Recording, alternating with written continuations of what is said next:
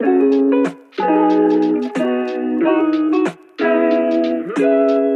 this is Joseph Thompson. Thanks for listening to the Open Spaces podcast.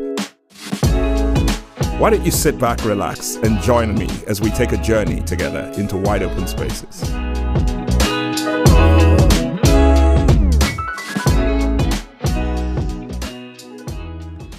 And hi there, and it's so good to be back with you again this week for part 3 of Derailed. I hope you've been enjoying it so far, and if you haven't listened to episodes 1 and 2, you really do need to before you even start to listen to this episode, because it gives context for what we're talking about today. And when I say we, I mean that literally, because episodes 1 and 2, I did a teaching on that and using the story of David as how you can go from being in God's favor to derailing. But this week, I have a really good friend of mine who is also very qualified to be on the show. Chris Wasman is with us today, and Chris has a degree in pastoral care. He currently serves helping out, donating or volunteering his time at Grace, which is a free medical clinic, and he serves there in pastoral care and has also done that, fortunately, because he's been very blessed. He's able to volunteer his time to serve and take care of people less fortunate. And so he also served at the VA, taking care of people there as well. So welcome, Chris. Great to have you with us. Thank you, sir. Love being on the show. Appreciate you having me here. Yeah, I know that actually this is your third time on the show, and we get pretty good ratings when we're together on the show. So we maybe should do it more often. Yeah, so let's, before we get into actually talking about it, what I want to do is give a really brief and quick recap so that people who are stubborn enough not to want to go back to 1 and 2 and insist on listening to this instead, get a feel for where we're going. And what I did was I set this whole idea of derailment or derailing from your plan, from God's plan and purpose for your life in the story of David. And I used parallel stories of David. One was where David was a shepherd boy and how he responded to his dad's instructions to go and check on his brothers when there was a battle, when Israel was in a battle with the Philistines. The second story was when David was king. And as king, he has lost a sense of purpose and value and importance for the things that matter most. And in the first story, the Bible says he gets up early in the morning and leaves his sheep with another carer, which connotes to me the idea that it was so critically important that David was willing to make the sacrifice of sleep and rest and set out early. But in the second story, he's now king. And the Bible says it was time when kings go to battle. But David stayed in Jerusalem and sent Joab, who was the captain of his army, to the battlefront. And that one thing led to another, his sin with Bathsheba, his killing of Bathsheba's husband, Uriah the Hittite, his deception, Bathsheba getting pregnant and then giving birth to a baby, and ultimately this baby dies. And so there's a lot of tragedy that surrounds all of that story. And then ultimately, the Bible tells us that when God said to David that he could not build him a temple because his hands were stained with innocent blood. And as it turns out, Solomon, David's son, ended up building the temple, which was always David's plan and purpose. But he lost out on it because of choices that he made that ultimately derailed him. And so we talked about 5 specific steps that lead to derailment. And I'm not even going to address those steps today because that'll take more time than we have to devote to it. You can simply go back to episodes 1 and 2 and listen to what those steps are, or find out what those steps are, those 5 steps. So today, here's where I want to begin. I want to tell a personal story, and then I'm going to invite Chris to talk about some of this stuff that we've been dealing with over the last 2 weeks, and this is the 3rd week. So years ago, I was a pastor in Colorado Springs at what was arguably one of the largest churches in America at the time, and it was such a blessing to serve on that team and on that staff. And then over time, you sort of become desensitized to the honor and privilege that you've been given to take care of people and to be in a flourishing, thriving environment like that. And I remember some things happened, and a friend of mine who was a pastor of a smaller church in town, really dear friend. In fact, we really consider ourselves brothers. His mother was my adopted mother. She, Chris, I bet you didn't know this, but she was the one who changed my name from Joe to Joseph. Now, Joseph is on my birth certificate, but growing up, my dad had always called me Joe. So all my friends knew me as Joe and everything. And when I got to that church, she oversaw women's ministry. And I remember her saying to me one day, she was old enough to be my mother, and she said to me, "Your name is not Joe." The first time she met me, she asked me my name, and I told her Joe Thompson. And she said, "Your name is not Joe. Joe is a bricklayer from Brooklyn. Your name is Joseph. Joseph means he shall add." And ever since then, I have not liked to be called Joe. I do not actually like to be called Joe. So it's amazing how, I know that's a slight detour, but I just wanted to mention that it was this pastor's mother who didn't work at her son's church. She worked at the church I was at, in charge of women's ministry, and her son had a smaller church. But he and I were so close, and I remember one day some things were going on that really were creating some stirrings in the church. And he looked at me and he said, "I think you prefer the trappings of big ministry more than you do the holiness of God." I was so angry. I was angry. I didn't talk to him for months. I hated that statement. I argued. But you know what, Chris? Over the years, as I pursued ministry and really began to examine some things in my heart, the need and desire for affirmation and accolade and celebrity and all of that, I realized how true what he said was. But I never would have told you or believed that I was capable of that. I abhorred that about ministry. So for me, it's what I've come to know as the boiling frog syndrome. You've heard that old adage, you drop a frog in boiling water, it'll leap out immediately. But because it's an amphibian and it's cold-blooded, if you put it in water and slowly bring that water to the boil, it'll cook it to death because it doesn't sense the change in temperature. So that's what was happening to me. And I find that to be the case with a lot of people in ministry. So let's talk about that a little, this concept of derailed. What are your thoughts on this? What a deep subject. And I think just based on what you've mentioned so far to me about the number of people listening, there's obviously a desire to hear about this, to talk about it, to bring it to light. It's difficult. This is a really difficult subject to touch on. And I love that you have a personal story to bring to the table on this and just show how real it is. I'm not sure that our listeners, that your listeners understand the ministry that you've done in the past and at what level. So for you to kind of own that's it's a big deal, and it says that it's real. This is real out there, and we're watching it happen within the church. Yeah, absolutely. So here's something that I've been thinking about. So because this has been focused primarily on pastors who lead churches. Now, it is relevant to every Christian leader who's leading in any capacity, in ministry, in secular employment. It is relevant to all. But I've particularly focused on pastoral ministry because that's where I've spent most of my working life. And it's where I've seen a lot of that.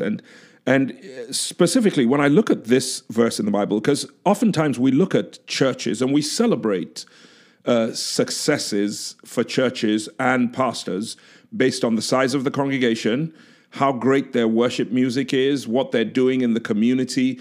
That's how we measure whether a pastor is effective and whether he's doing God's will. But in actual fact, none of those things, as good as all those things are things that the Bible mentions as qualifications for being an effective pastor. As a matter of fact, in 1 Timothy chapter 3, here's what it says. This is a trustworthy saying.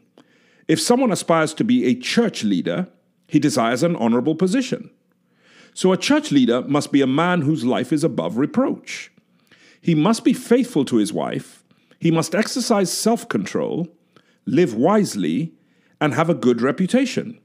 He must enjoy having guests in his home, and he must be able to teach. He must not be a heavy drinker or be violent. He must be gentle, not quarrelsome, and not love money. He must manage his own family well, having children who respect and obey him. For if a man cannot manage his own household, how can he take care of God's church? Now, here's what's interesting to me. When I did a study on this phrase, if someone aspires to be a church leader, it's actually a Greek word, episkope.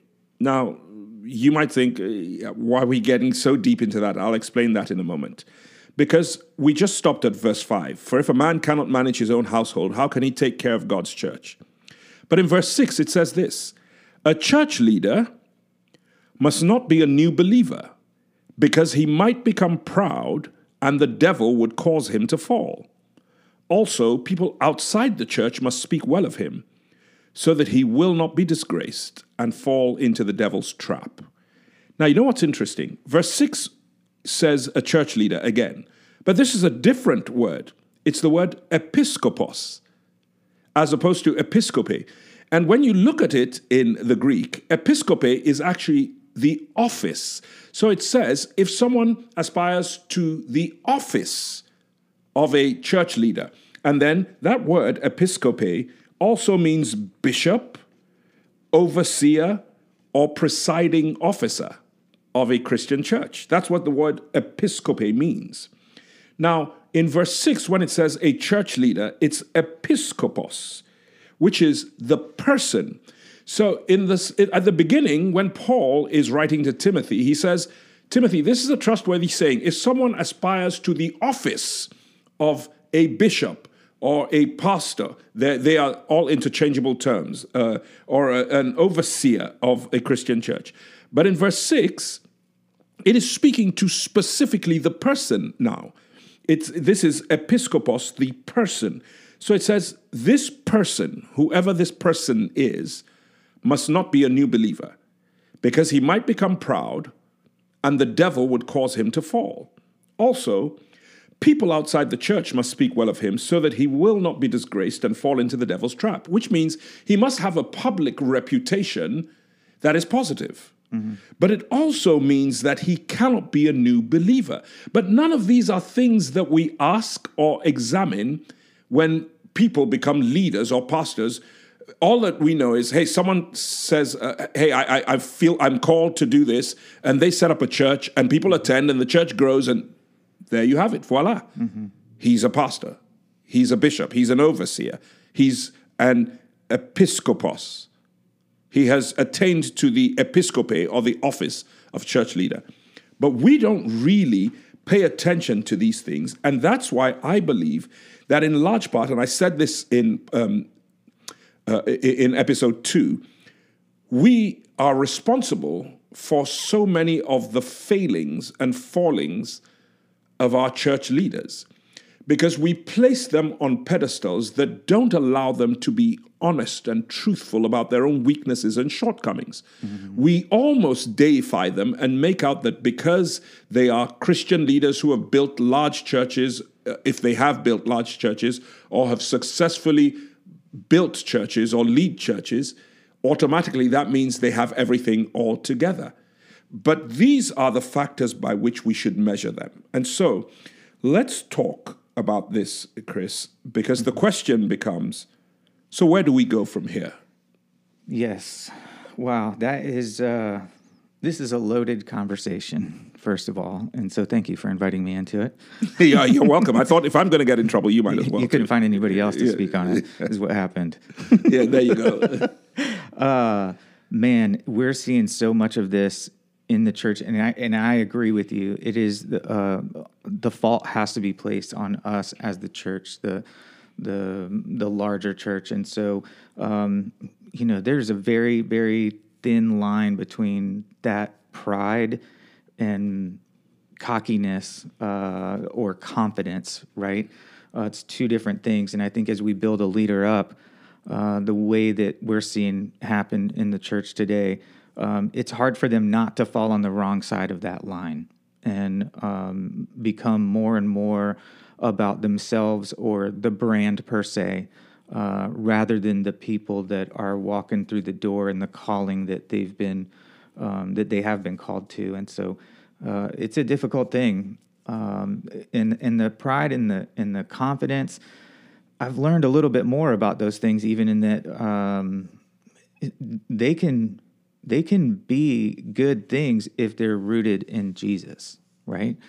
I think where we get into trouble is where it's rooted in something else. It's rooted in self, or it's rooted in the brand, and it starts to reveal itself in the way of small comments here and there, and a heart position begins to be revealed. Yeah. So, okay. So, what I don't want to do is I don't want to end this conversation just pointing out problems. In episodes 1 and 2, I highlighted the problems and correlated them to, as I said, the story of David and how he derailed. A man who the scripture says was a man after God's heart. This is God's testimony concerning David. And I also used some parallel information from the book Derailed, Catastrophic Failures in Leadership. And so today, what I'd like to end this session doing is talking about what we do from here, where we go from here, what some of the possible solutions are. So let's begin with this one, humility. Humility, I think, is a critical key. Here's why. The Bible says God resists the proud, but gives more grace to the humble. And grace is what we need for each day to navigate each day effectively and successfully. And I've always pointed out that the word resist gives me pause when it says God resists the proud, because a resistance is a force applied against something. That's a resistance. So that means God applies a force against you when you are prideful. And so I think humility is the first key.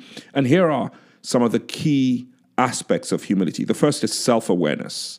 What I mean by self-awareness is you didn't do it alone. I've heard too many Christian leaders say, they built this. This is my thing, my church. I built this. You didn't do it alone. You couldn't have done it alone. You can't at once be the worship guy, the drummer, the preacher, the congregation. You can't be all. So it takes other people to make you successful. Again, I've always said that. No human being is successful alone.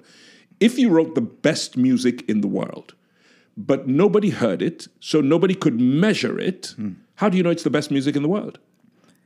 That is very, very valid. In that case, that level of pride crowds out God and it crowds out other people, and that's just dangerous. Exactly. So self-awareness is the first part. The second part is accountability. Accountability to other people, because nobody has a monopoly on wisdom.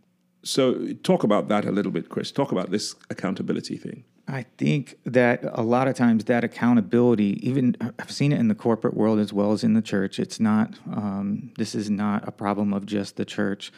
That accountability has to go beyond that next level of peers and probably in both directions, right? So when you say both directions, you mean to people above you and people below you? Absolutely. Okay. Why not? We should be, if we're hesitant about getting questioned on things, I mean, that kind of says it right up front now. Well, I can hear already some people protesting that I'm not accountable to the people that I hire that work for me. So speak to that. How would you address that? I would say if you're out of touch with the front lines, there's way more at risk there. So the TV show that shows bosses where they go in and undercover bosses. They go in and they perform a menial role under a different identity just to see what is really happening. And I think if you're not in touch at that level, how can you have compassion for those people at the front lines? Compassion is putting yourself in their shoes. And what you're saying is it takes humility to be willing to submit yourself to people who you pay. Absolutely. And they don't even know that that's you in that case. But in this case, as Christ followers, servant leadership is what is required of us, right? Yes, absolutely. I love that. Here's the third aspect of humility. So we talked about self-awareness, accountability, and the third aspect for me is prefer others. It's real simple. In other words, by prefer others, all I'm saying is treat people the way that you would want to be treated. It's that simple. Years ago, I watched a movie. I can't remember the name, but that doesn't matter. This line stood out to me from this movie. And it said, the guy, the protagonist of the story said, you don't want to burn bridges because you never know which one you'll need to cross back over. I loved that because it paints such a picture for me. The idea that if I burn bridges now, I may very well need that bridge to get back to where I just came from. Yes. But I've burnt it, So we have to treat people the way we want to be treated. So let's wrap this up with the last aspect of where we go from here. So the first one was humility, and under that was self-awareness, accountability, and prefer others. This last aspect is prioritize people over personal preference. And this is not the same thing as prefer others. Prefer others is simply treat people the way you want to be treated. But prioritizing people over personal preference is this. What I'm saying is, when you are a visionary leader and you start any kind of organization, whether it's a church or a business, you cast a vision statement. And then you have a mission statement that you frame. We do for RHC. We have a mission statement, and it's framed and it's in our glass cabinet on display in the front office. But here's the key. If you don't continually revisit your values, your mission statement, then the culture you create may be completely at variance with what you say you believe. I love how Andy Stanley said this years ago. I heard him say, or I read where he said, no, actually, I did hear him say in a teaching that your mission statement is not what's on the wall, it's what's happening down the hall. Yes. And that's true, because you create, the real culture is the culture that you create by what you do and what you tolerate, what you show people you believe, not what you say you believe. Exactly. And what you're talking about is being willing to be vulnerable as a leader, be humble, be real. That comes with a difficult task, which is being willing to be wrong every once in a while. Nobody wants to be wrong. Can you imagine? It's no fun. I'm wrong again. Right? But if you don't have a willingness to even accept that once in a while, or be open to the idea of maybe I missed it here or there, I think that's where pride creeps in. Absolutely. So, in fact, under this culture that you create, I highlighted 3 sub-points. One is honest feedback. You need honest feedback, and you will only get honest feedback if people feel safe giving you feedback. I remember working for FedEx many years ago in my early days of work. This was a century ago. Yeah, I'm kidding, obviously. But we had something that it was brand new to me, but I loved it. It was called an SFA, a survey feedback action. Our head office would always have someone come in, and those of us who worked under certain managers would all give anonymous feedback, documented, so that if there was a uniform sense of a weakness for this leader, then it would be highlighted because we've all given feedback anonymously. But he would never know who said what because he wasn't privy to that information. They called it a survey feedback action. I love that because I think that it really, really allows for honest feedback. And honest feedback is critical to every leader. Mm-hmm. The second point under that was listen to learn. All too often, because you're the leader of the organization, you do most of the speaking, especially in a church setting on Sundays. You're the one who speaks all the time. But frankly, you're growing and learning on the job. Can you imagine a doctor learning about surgery the first time he does surgery? Would you volunteer to be the patient for that? So the church world is very funny that way. Mm-hmm. Because, yeah, you may have gone to school and learned and all that, but you don't really know how effectively you will communicate with people and teach them the scriptures until you actually do it. Mm-hmm.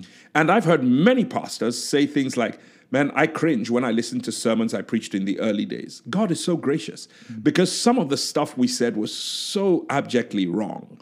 But we were teaching it because we believed it to be true.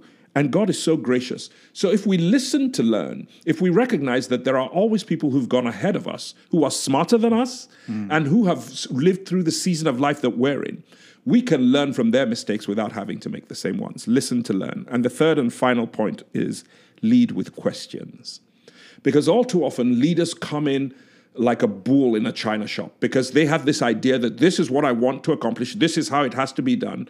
But you know what? The method, how you get there, isn't that important because somebody else may have a better method than you. But you don't know that until you give them the opportunity. So lead with questions. Instead of judging and criticizing and making statements, definitive statements, why don't you ask a lot of questions? That way, you can get to the answers quicker. And so those are my thoughts, Chris. Anything else you'd like to add before we wrap this up? I love that last one, just asking questions, because that creates conversation. That invites other people into the conversation. Instead of reporting in with statements, it's more conversation. You're telling them that they have a part in what's going on. And you're open to the fact that maybe you don't have all the answers, which I think is a great position.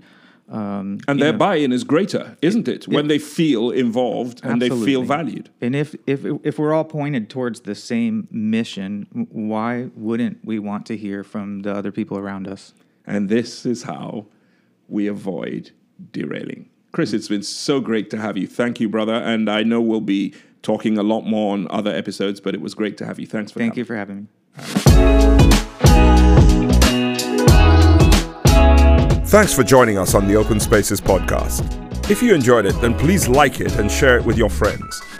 We'd really love to connect with you, and you can find us on Instagram and Facebook at the Open Spaces Podcast.